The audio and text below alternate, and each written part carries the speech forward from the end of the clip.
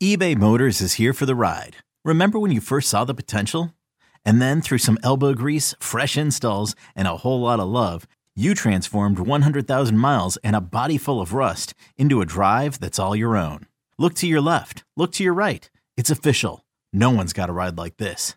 There's nothing else that sounds like, feels like, or looks like the set of wheels in your garage.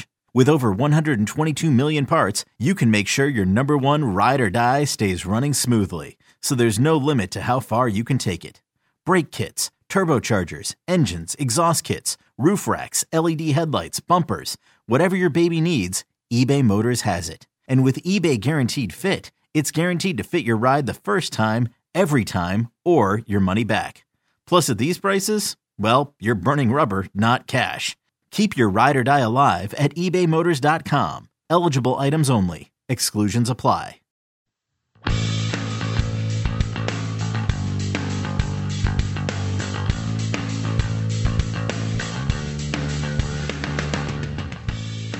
Welcome to the First Cut Podcast, PGA Championship Round 3 instant recap.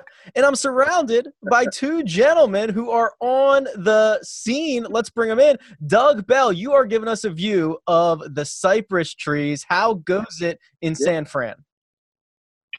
I tell you, Rick, I love San Francisco. I'm from the Southeast where it's hot and humid in the summer. In fact, it's hot and humid all the time, I think. But I like coming out here. It's refreshing. And I'm actually cold.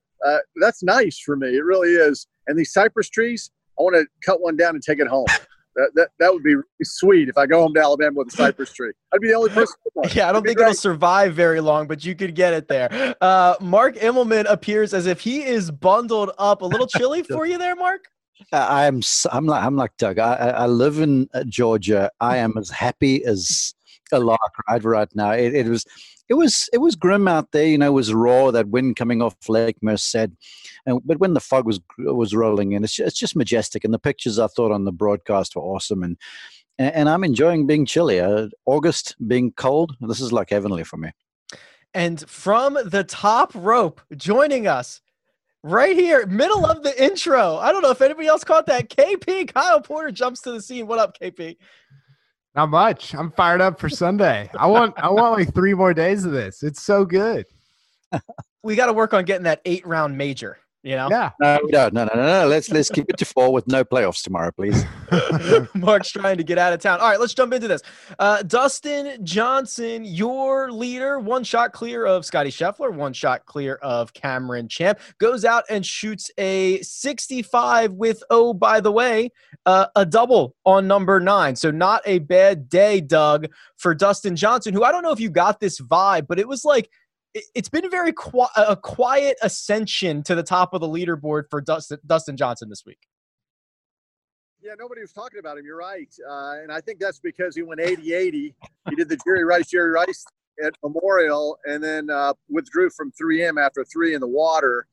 So, yeah, everybody was kind of almost laughing about DJ. Like, you know, I mean, it's crazy DJ. He wins Travelers and then he loses his game, but he certainly found it. And the putter was great today, Rick. And I know you have those numbers. He's number 1 in strokes gained putting, only 24 putts, hit 140 feet of putts. And it's just been a phenomenal week. It wasn't just a phenomenal day. It's been a great week for him. I think probably one of the best putting weeks he's had in many years. And if he keeps that going tomorrow, he's 9 under. If he keeps rolling in birdies, I think he could maybe run away with this thing because he could be the only guy that gets to double digits. And I think that could be a big deal. Today was statistically his best strokes gained putting round in at least the last 5 years. So you're dead on with that, Doug. Mark, to make this many birdies, I mean, you know how this course was playing. There were some low rounds out there, but it was also biting back at times. How impressive is 8 birdies on round 3 at the PGA Championship at Harding Park? I didn't see that out there. You know, it was difficult out this afternoon. In fact, walking up the final fairway, you know, when because I had the Jason Day, Daniel Berger group, and when they both hit the ball on the green, Jason walks past me and he goes, "Geez, it's hard out here, mate." And I was like, "Yeah, it really is." And Daniel Berger said the same thing. And then you sort of look up and you see Dustin Johnson shot the score, and it was incredible. And I actually had a conversation with Jason because he goes, "It's funny, I didn't play very well, and I was driving the thing everywhere, but I'm still in it. And I looked at him, I'm like, Jace, the way this place is shaping up right now, because had the late groups coming in, you almost get the feeling that someone in about the third, fourth, fifth to last group can go out there, do something a little special, get past those grizzly stretcher holes, 12, 13, 14, 15, post something, and maybe steal a major championship. And he looked at me and he goes, that's a good point. And then you can see the guy's mind going, well, dang, I'm 6 and I'm going to be out in front of guys. So maybe that's the guy. So it was difficult out there, and that was some sort of playing because the whole locations were cut on perches. I mean, 11 and 12 and 13 were downright miserable, those 2 holes. And there was some playing by Dustin. He comes in a 4 under 31, no bogeys on that 9, KP. And I don't know. I don't know what it is about this guy who can go 80, 80, 78, WD from the 3M. And, oh, by the way, maybe I'll just ho-hum win a major championship. Yeah, how about you and I basically legally declaring him and Brooks dead like 3 weeks ago? That turned out really well, I think. Yeah, that was good. That was a good look for us. So I have a DJ take, and my DJ take is that he almost needs like something bizarre at a major championship to end up winning. I mean, remember the U.S. Open at Oakmont? He didn't know a score. Like the last 14 holes or whatever, didn't know a score. He didn't know where he was at on the leaderboard. I mean, it could have been this, could have been that, whatever. This one's weird because there's no fans. He apparently lost his yardage book. I saw No Lane Up tweeting about that, which is like, I didn't know DJ had like a detailed yardage book with notes anyway. I was going to say, does he even have one? He does. Yeah. His brother. He Will Gray on Twitter said DJ has a backup yardage book. That's like the most surprising part out of all that. He thrives when things are chaotic because he just does what he does, right? And so I don't know. I look at some of the numbers and you're like, I don't know. Like and he said this after his round. He's like, I'm not driving it like quite as good as I should be. And I think if he does that again on Sunday, it'll catch up to him a little bit. I mean, here's what's weird. Him and Tiger didn't hit it that differently on Saturday. Tiger's 2 over. DJ shoots, what did he shoot? 65. So it's a 7-stroke difference based on just the margins are really small. So I do wonder, I know we're going to talk about Koepka. I wonder how much they will be thinking about, maybe they won't think about it at all, but last year's PGA. Remember when Brooks has this huge lead, DJ runs him down, and Brooks started kind of melting down. I mean, I can't remember what the exact numbers were, but he played 5 holes and like 4 over or something like that. And all of a sudden DJ is 1 or 2 back. I wonder how much that, I hope it comes down to that because I think that would be cool. I don't think DJ's thinking about that at all. Do you think DJ knows where the 2019 PGA was played? No, he's forgotten that a lot already. Well, that is a professional segue into Brooks Koepka, who, with our very own Amanda Balionis, had quite a quote in the post-round interview. We'll play it for you right now. Just play solid golf. Just do what I've been doing. I feel like I'm right there. I just need a solid round. And, a lot of the guys on the leaderboard are, I don't think have won or,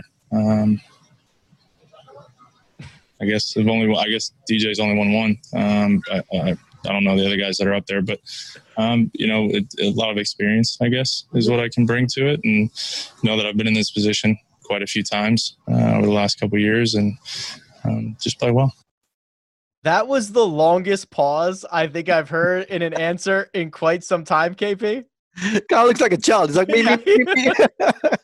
I said this on HQ to Doug. I am desperate to know what he was going to say during that pause because you could see him thinking about saying something and then he didn't say it. And I am dying to know what it was. It was probably some like more savage version of what he actually said, but yeah, it's I mean, he had another quote. Ryan Lavner had it about how something about how somebody asked him, is it harder to win your second major?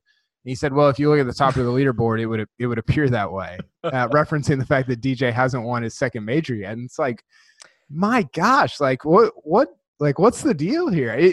I don't know. It's there. It's a lot. He's fired up for tomorrow. So Doug, I mean, it was pretty savage. The thing is, he's not really wrong. If you look at the first page of the leaderboard, he's got 4 major championships. DJ has 1. Justin Rose has 1. Jason Day has 1, and that's it. Like, that's it. So he's not wrong here. No, I mean, he's blunt, and we don't see that in golfers. Usually golfers are very nice, and they're politically correct. So he's blunt. He's got Charles Barkley in him, which is fantastic. And I think when Tiger was at his height, he was intimidating. And the people he played with or against knew that. They knew he was the best, and they were intimidated. And I think that won him a lot of tournaments. And I think Koepka kind of has a little bit of that. Although I will say the fact that there's no gallery, I think takes a little bit of that away. And I think that's what he was kind of referencing there. He's used to playing in big-time moments. And I'm just telling you, it is a major. There's no question. But without a gallery, it takes some of that. I think it takes some of the pressure and the nerves off some of the guys who haven't been there. For example, a Scheffler, a Morikawa, some of these guys like that. I mean, they're just playing golf. That's my take. I mean, Mark, do you agree or disagree? Not really, Doug. Yes. Yeah, well, here we go. I love it. Okay, well, I'm going to ask you guys. All of you play golf, right? You coming down the stretch in the member guest, there's nobody watching you, and you're in contention. Do the butterflies start going a little bit? Do you start feeling a little antsy? That's okay, the right take. That's the right take. I agree. I mean, no, that's so meaningful that you would agree with that take. No, when these guys are, they are going to, the guys in contention, they're not going to sleep real easy tonight. Tomorrow morning, they're going to be waiting, you're trying to fill time until the late tea time in the afternoon. There's a lot of stuff going on. And when you're in contention for a major championship, even tonight, because now it gets real, okay? After Friday, there's basically another 36-hole tournament on the go. But now you're 18 holes away from history. Trust me, these guys are going to be nervous, galleries or not. Yeah, I agree. There is something interesting about the no galleries versus the galleries thing. It might take us a couple years to look back and figure out what it was, but I think there's something to it. Doug, we're going to go right back to you here. Was there something that was a big takeaway for you on Saturday? I mean, the leaderboard got really bunched up. No one really extended. What stood out to you on Saturday? Well, what stood out to me are the scores, the good scores that I saw on a golf course that I thought was not going to yield good scores. Early, some of these guys went out. Justin Thomas, for example, got off to the fast start in the front 9 and then stumbled a little bit on the back. And I thought that's how it was going to go the rest of the day. In fact, I thought JT 68 was going to hold up. And then suddenly a 66 came in, then some 65s came in. And then if you look at the top of the leaderboard, everybody's under par pretty much. So that was my takeaway. The golf course yielded more birdies than I thought. And I think the same thing is probably going to happen on Sunday. So you have DJ at 9. And I know all those guys at 6 certainly feel, hey, listen, I'm right there. I think the guys maybe at 5 think, you know what? I think there's a low number out there. And that surprised me a little bit. I really like this one. And Mark, I want to get your thoughts on it because I think it applies very well to kind of Daniel Berger's situation where I think Kyle said, like, the margins are so small. Being on the wrong side of the hole or being on the wrong side of the fairway, if you put the ball in position, you could have gone out there and shot a 65, a 67. But we saw guys like Justin Rose, Jason Day, Daniel Berger, Tommy Fleetwood all come in at an even par 70 because they were just a little bit off. Yeah, the way I see the golf course panning out is that, look, you're not going to have the major mishap like the hemorrhage unless you lose a ball in a tree like Haotong Li or something like that. But you could paper cut your way to death if you're not careful over there. And to those fine margins, you miss a fairway. And the greens started, Phil on our show said the greens weren't very firm. Yeah, they weren't bounding through the back like the US Open or whatever, but they got firm enough where if you were playing out of the rough, it was hard to get the ball in there close. And if you're having to make birdies to chase someone down, it's a tough deal. I mean, the only real legitimate looks you get for birdies are 15, 16, 17, 18 coming in. Otherwise, you're hanging on for dear life. And if you're playing with a lead and you don't birdie 10 And then 11's not easy. Then 12, you trip up 13, 14. All of a sudden, you turn around, you're like, dang, I was in the lead by a few, and now I'm trailing by one. And then you try and force the issue, and you saw Lee, for argument's sake, on 16. Just in between wedges, yardages over there, because you got this gusty wind in off your left, which is, it's going to expose any right-handed golfer. And I said this on the podcast last night. Coming in with that left to right wind is difficult for all righties. So I sort of have the sense that someone just a few out in front can post something and probably have a pretty legitimate shot at this thing. I like that. Yeah, the stretch from 11, 12, and 13 on Saturday played, by rough math, nearly a stroke over par. So it is a heck of a stretch there. Kyle, I'm going to turn this to you for your big takeaway from Saturday's round. There's so many different ones. Probably that I owe Mark, like, I think a case of wine. Is that what we decided? At least, I think. Well, let me, for the listeners, put this into perspective. my dear boy, KP. I mean, I love you. You just make these sweeping takes, and some of them stick in your hero. And then sometimes you're like, oh, whatever, I just do this sort of stuff. And before the show, folks, I'm getting ready to go out there. In fact, I'm on the golf course. And Kyle comes through with this like, hey, Mark, you got Haotong Lee's group. He's good for 77 today. And I tried back. I'm like, really, Kyle? And that's how the whole thing started. Then all of a sudden, he starts backtracking on the 77, and he goes, no, well, there should be an over and under at about 75. Then producer Jacob chimes in with, well, it should be 74 and a half. And I felt like I was getting ganged up on by a bunch of guys over here. Okay, so what did he ended up shooting 73. It should have been a 75 to be fair. Because the shot on, what was it, Rick? 12? Yeah. Oh, he got super lucky. Okay, yeah, he hits one right into the cypress trees on 12, and it bounces like into the fairway. It went into the fairway. Kyle, I should have been a millionaire, but I'm not, Yeah. Well, I owe you. Does Jim give like discounts to CBSSports.com employees on his wine, or do I have to pay full price? You got him on speed dial. Call him up. Now, I'm going to let you slide, Kyle, because in all honesty, that when you guys were coming with this modification of the big statement you made, I didn't even, by this stage, I'm like, well, screw this. And I put my phone off, and I didn't even take the bet. So I'm going to let you go on this. No. But what I want you to do is get that sign of yours that says, hey, JT, it's your countdown. Hold that up, because it's not happening this week, boss. I got some things to erase here, but yeah, I owe you. I would have taken it at 75. I would have taken it at whatever. And I just, what to me for Haotong Lee, I don't know why I'm talking about Haotong Lee right now. It wasn't the range thing. It wasn't. Haotong Lee's a good player. I love Haotong Lee. It was the fact that he wasn't hitting it quite as well as his score indicated. And he saved himself with his putter a little bit on Friday. I felt a big number coming. I actually thought his fight on Saturday was pretty good, given kind of where I felt like his swing was at. But what was your original question, Rick? I don't even know what I'm talking about. It was, what is your takeaway from Saturday? It's not Haotong Lee's swing. It was probably, I think it was Brooks finishing 3-3-3, because it felt like it was hanging in the balance a little bit. It felt like, okay, DJ's in at 9.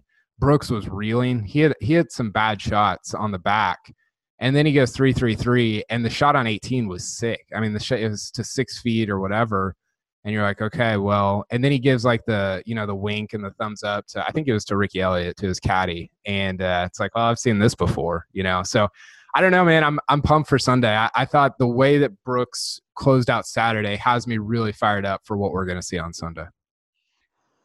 I'm with you. I mean, what Brooks showed over there, because he was the group in front of me. And, when you're doing this sort of stuff, I'm always like 20 yards ahead of the group that I'm calling. And I was just far enough in front, and the way the holes stack out, you can see what's happening in front of you. And all these left to right winds, Brooks was sort of hanging balls weakly out to the right-hand side. And I was like, oh, my goodness, this is kind of the end of the road. And again, I'm thinking of my one and done aspirations over here. I picked him this week, okay? So did I. So, but then to me, it was, there's a time, and a year ago, I'm sorry.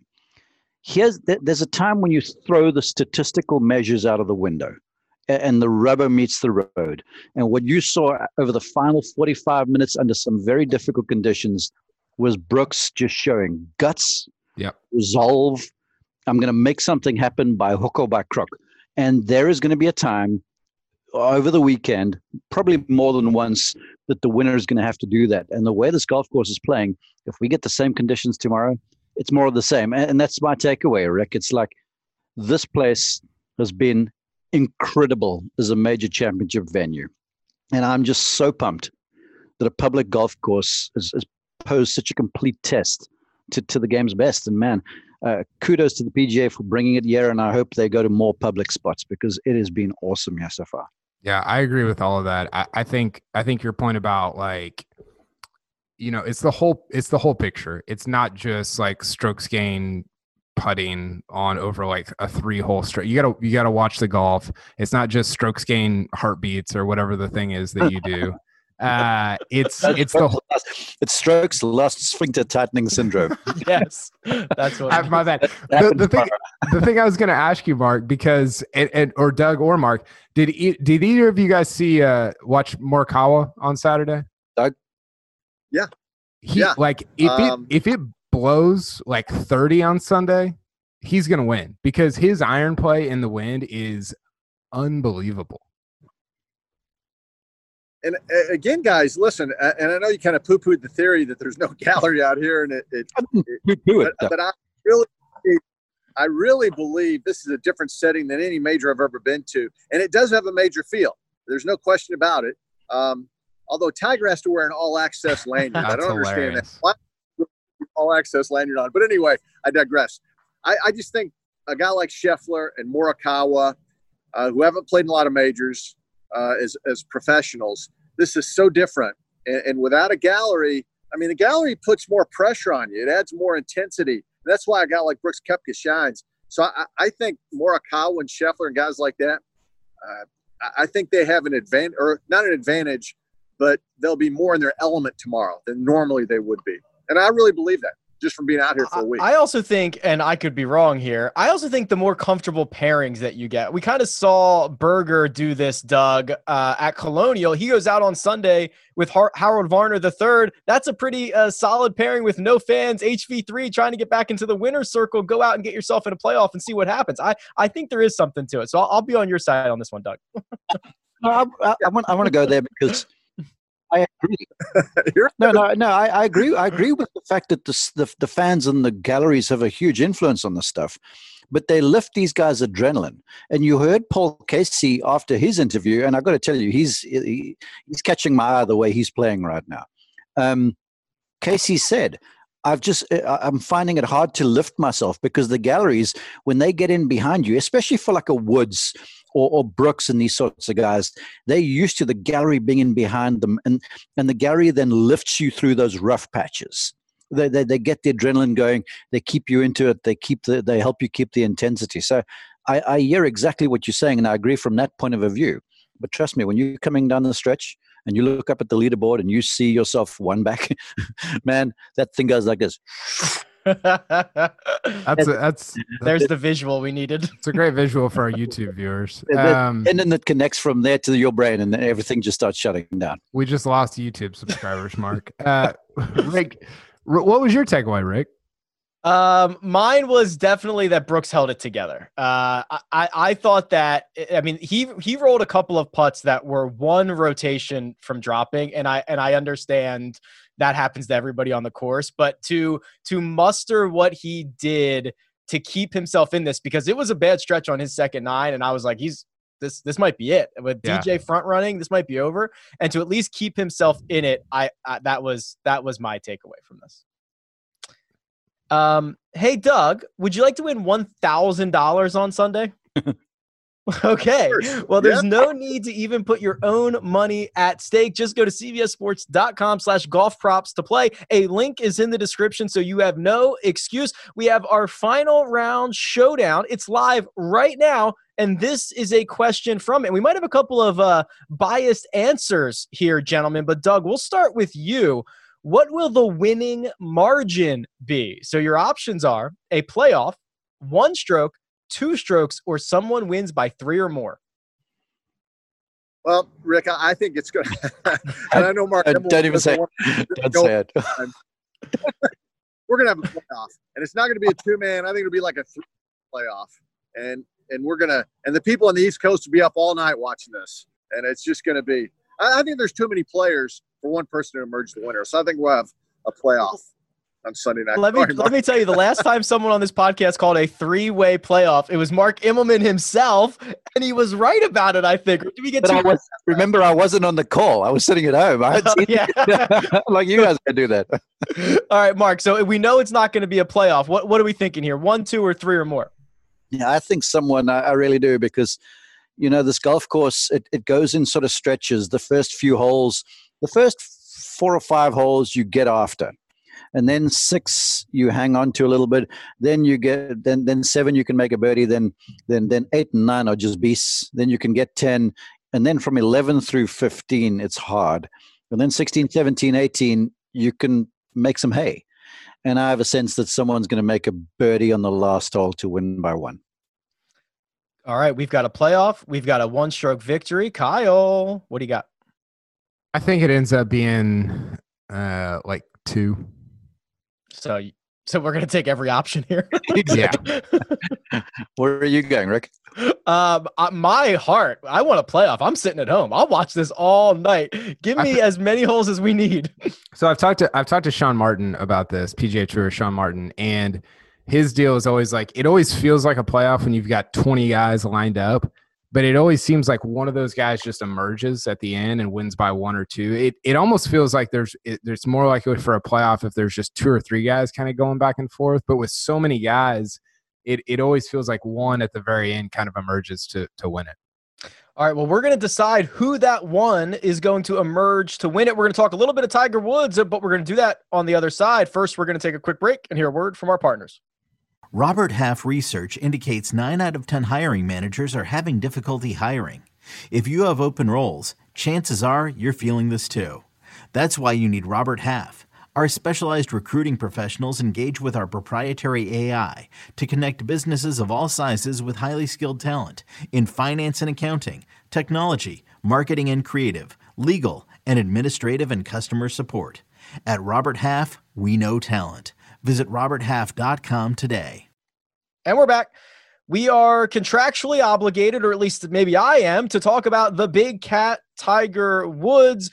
Doug, it was not a great day for Tiger. He goes out and, now for a couple days in a row, cannot get anything to drop with that putter. I actually think he made a couple of putts on 16, 17, and 18 to kind of maybe get a couple of feels going, but it has been just a lid stuck on the cup for him for a couple of days.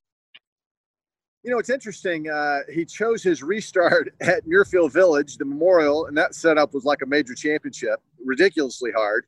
And then he comes to Harding Park, major championship. So he's picked 2 really hard setups to return, and I think that certainly has led to his mediocre play. We can call it mediocre. The putter hasn't been great. But again, I think this is what we're going to get from him from here on out. In order for lightning to be caught in a bottle, it's just going to have to be one of those setups. And I think these are too difficult if he's not going to play any more than he already is. I mean, it's just we have high expectations, but for him to come to a place like Muirfield Village and Harding Park, having not really played competitively weeks leading up to it, I mean, what are we really thinking? I mean, we all want him to win, right? But realistically, at 44 years of age, I mean, you can't go out here and beat these guys doing that anymore. I just don't. I think unless he plays more, and I don't think his back's going to allow it, I think we're going to see more play like this for the foreseeable future. I think at least a positive takeaway out of this, Mark, is we haven't really talked about his back at all. At least through 3 rounds, we haven't really talked about his back, which I guess is nice. Makes a couple of birdies coming in, but Tiger Woods, he's graded on one thing. He's graded on major championships. He's in a tie for 59th right now. I don't know, what do we expect on Sunday, or what would be a good Sunday outcome for him? I don't know. And I can't really comment on what he did today because we were shooting a few recorded bits before we went on the air. So I didn't get to see any of his round. But I was somewhat surprised he didn't play better today. Just because in terms of the back and what you referenced, Rick, when I've watched him play up close, and he doesn't look encumbered. He doesn't look like he's struggling with the gates. There's some decent speed going on now. Sound like Brandel Chambly. So, but the clubhead speed's up there, and he's let one or two of them go in terms of really freeing up the driver. So physically, he looks fine. And if there were conditions where it was going to expose one, it would have been here where it's damp and cold, because if you're battling with injury, you'll know about it some. So health-wise, he seems okay. I mean, there's just a strange sort of a lethargic look to him.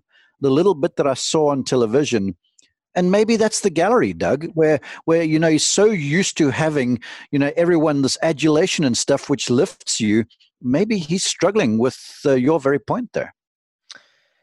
That's a really good point, actually. The guy who probably takes the most energy from the crowd, the guy who no fans might impact or might just be different from. I don't know if it impacts him, but just might be different. Kyle, I want to go to you on this because you have been leading the charge, and I think rightfully so, kind of like play 4 times a year, play 5 times a year. I think it's a really good take. The only problem with that take is it doesn't work if you finish 40th and 50th.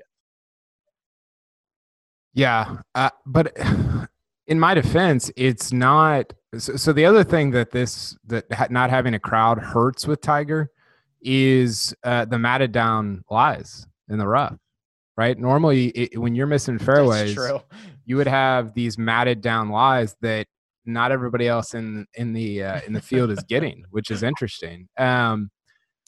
In my defense about that statement, the swing's pretty good. It's not great. It's not like where Koepka's at or Paul Casey's at or Colin Morikawa's at, but it's the putter. And so I don't know, and maybe Mark would be better on this. I mean, he would be, and we can go to him on it, but I don't know if playing more rounds really, like, does that affect the putter that much? Because you're going to, and he talked about this on Saturday. He said, I've never been good on slow greens that look fast. And so that doesn't seem to be like a play more rounds thing. I would agree if it was the swing that was kind of messed up. It's like, okay, you got to get some reps. You got to feel it in a tournament. The swing's been, I don't know, pretty good. Maybe not good enough to win, but it seems like good enough if the putter's going well. So I don't know. What do you think about that, Mark? You know what, Cal? I found the comment about the green speeds and them being deceiving. I found that fascinating. But there's, and to use Tiger's terms, you'll hear him say, I'm just getting into flow of competition. I'm getting into flow of the round. And when you've been playing a bunch under pressure, you get that ebb and flow thing going on, and you get a sense for it. Like you saw a case study in making it through the ups and the downs out of Brooks Koepka today. Yeah. That dude made some 10-footers to keep himself alive in the biggest way. Then he made some clutch birdies in the end to keep himself a part of the thing in the biggest way. And that happens because you've sort of been in the heat of battle. You've been in the throes of the whole thing. So you get the sense for a round of golf. And so I personally believe that if he played more competitive golf, not at home, that he'd deal with these ups and downs in the rounds a little bit better, because Tiger is the ultimate tactician in the end, and when he was at his very, very best, that guy was good for a 10-footer, a clutch par save. You could set your wristwatch on it. So I think playing more often would be beneficial. We're going to see what he does on Sunday, and obviously we'll keep an eye on Tiger moving forward. But if you want to see what Tiger and everybody else is up to, CBS is your home for the PGA Championship on Sunday. We have plenty of ways for you to watch, including streaming on OTT devices through CBS All Access. You can also watch for free on CBSSports.com or the CBS Sports mobile app. We'll be chatting on Sunday. Oh, yeah, we were in the live chat today. We'll do it again on Sunday for a few hours. Stop by and say hello. Coverage begins at 3 p.m. Eastern, and you don't want to miss it. Gentlemen. Hey, how were you guys in the live chat if you were blowing up my phone every 5 minutes when I was on the course? What were you guys live chatting about? We found out today that Mark doesn't know how to put his phone on Do Not Disturb. Jeez. He said, my phone's blown up. I had to turn it off. I said, Mark, put it on Do Not Disturb. You were with Rory, right? Early, and then I was with burger. And yeah, Rory texted me after his round and said, "Get your boy Mark under control," because his phone was all over the place. Yeah, he could hear it buzzing. There's no fan out there. All right, gentlemen, it's time. Picks to win, 18 holes to go. Our first major championship of 2020. Doug Bell, I think I heard your pick on HQ, and I'm very excited to hear about it right now. I am too. Kyle ripped me with a pick. That's okay. That's what he does. Now, listen, at the American Express in Palm Springs, I walked with Scotty Scheffler for 4 days, and I was really impressed. He didn't win. He let it slide there on the final 9 holes on Sunday. But I'm thinking this guy, I thought he was just a long hitter like these young guys. Hits it a mile, whatever. But he has a nice short game. And, oh, by the way, his putting, I was looking today, 137 feet of putts in the third round, 339 feet of putts for the week. I mean, he's at his best putting of his young career. And listen, let's pay tribute to Sean McKeel and Y.E. Yang, Rich Beam, some of these guys who win the Wanamaker Trophy. I think Scotty Scheffler fits right into the category. Although different from those guys, this will be his first ever win. His first win is going to be a major. Scotty Scheffler shocks I love it. with a big win. Doug, I love that pick, but our boys here, Carl and Rick, when you hit them with 2-3 big putting rounds in a row, all of a sudden they start to say, well, that's not going to last. You see, look at the two of them shaking their heads like they can't go on. It's not it. I love Scotty Scheffler. He was my sleeper this week. I think he was, what was he, Rick? 80, 90 to 1? 80, yeah. He was my sleeper because he is a great driver. He's like 11th on tour in strokes gained off the tee. But I don't know. Like, I think it would be awesome if I saw somebody tweeted that a young former Texas player is going to win the Grand Slam someday. and they had a picture of Scotty Scheffler, which is we don't even need to talk about Spieth right now. I need counseling after today's round. But I like the pick because it certainly could happen, and I like that it's bold. I like that it's not just like, what I'm going to do, which is pick Brooks for the 5th time. Yeah, the dirty little secret of putting regression is that if it happens next week, he'll have a trophy. He'll have a Wanamaker trophy in his trophy case. So we know it's coming, but if it lasts 18 more holes, he's all good. Scotty Scheffler is 12-1 on William Hill, so you can get that number if you like it. KP, we know you're taking Brooks. Do you want to add any context to it, or are you good? The only context is that I think Brooks, but I kind of want DJ. I had this thought during the round today of like the Brooks thing is funny and it's great for social media and it's good. It's good content. I just kind of like DJ better. Like DJ just seems like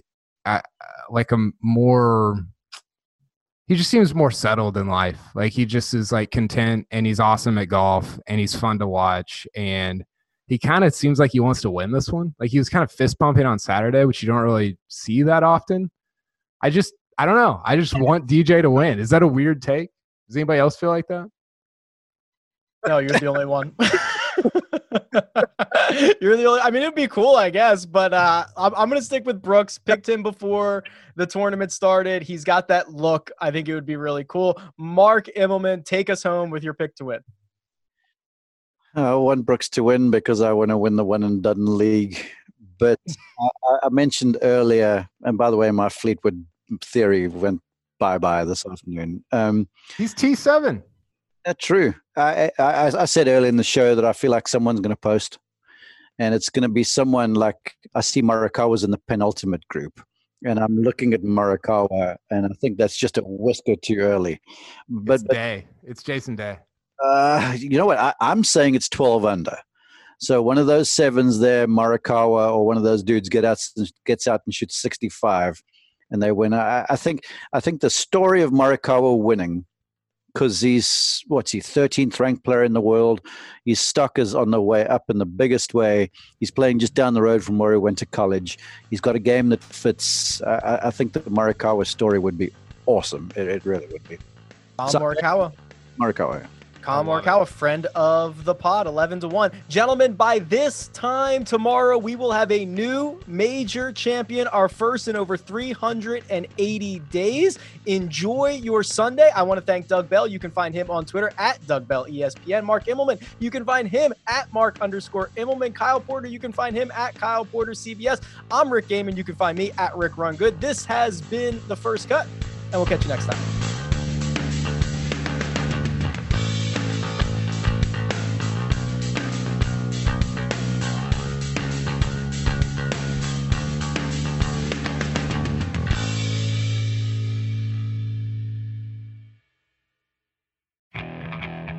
Okay, picture this.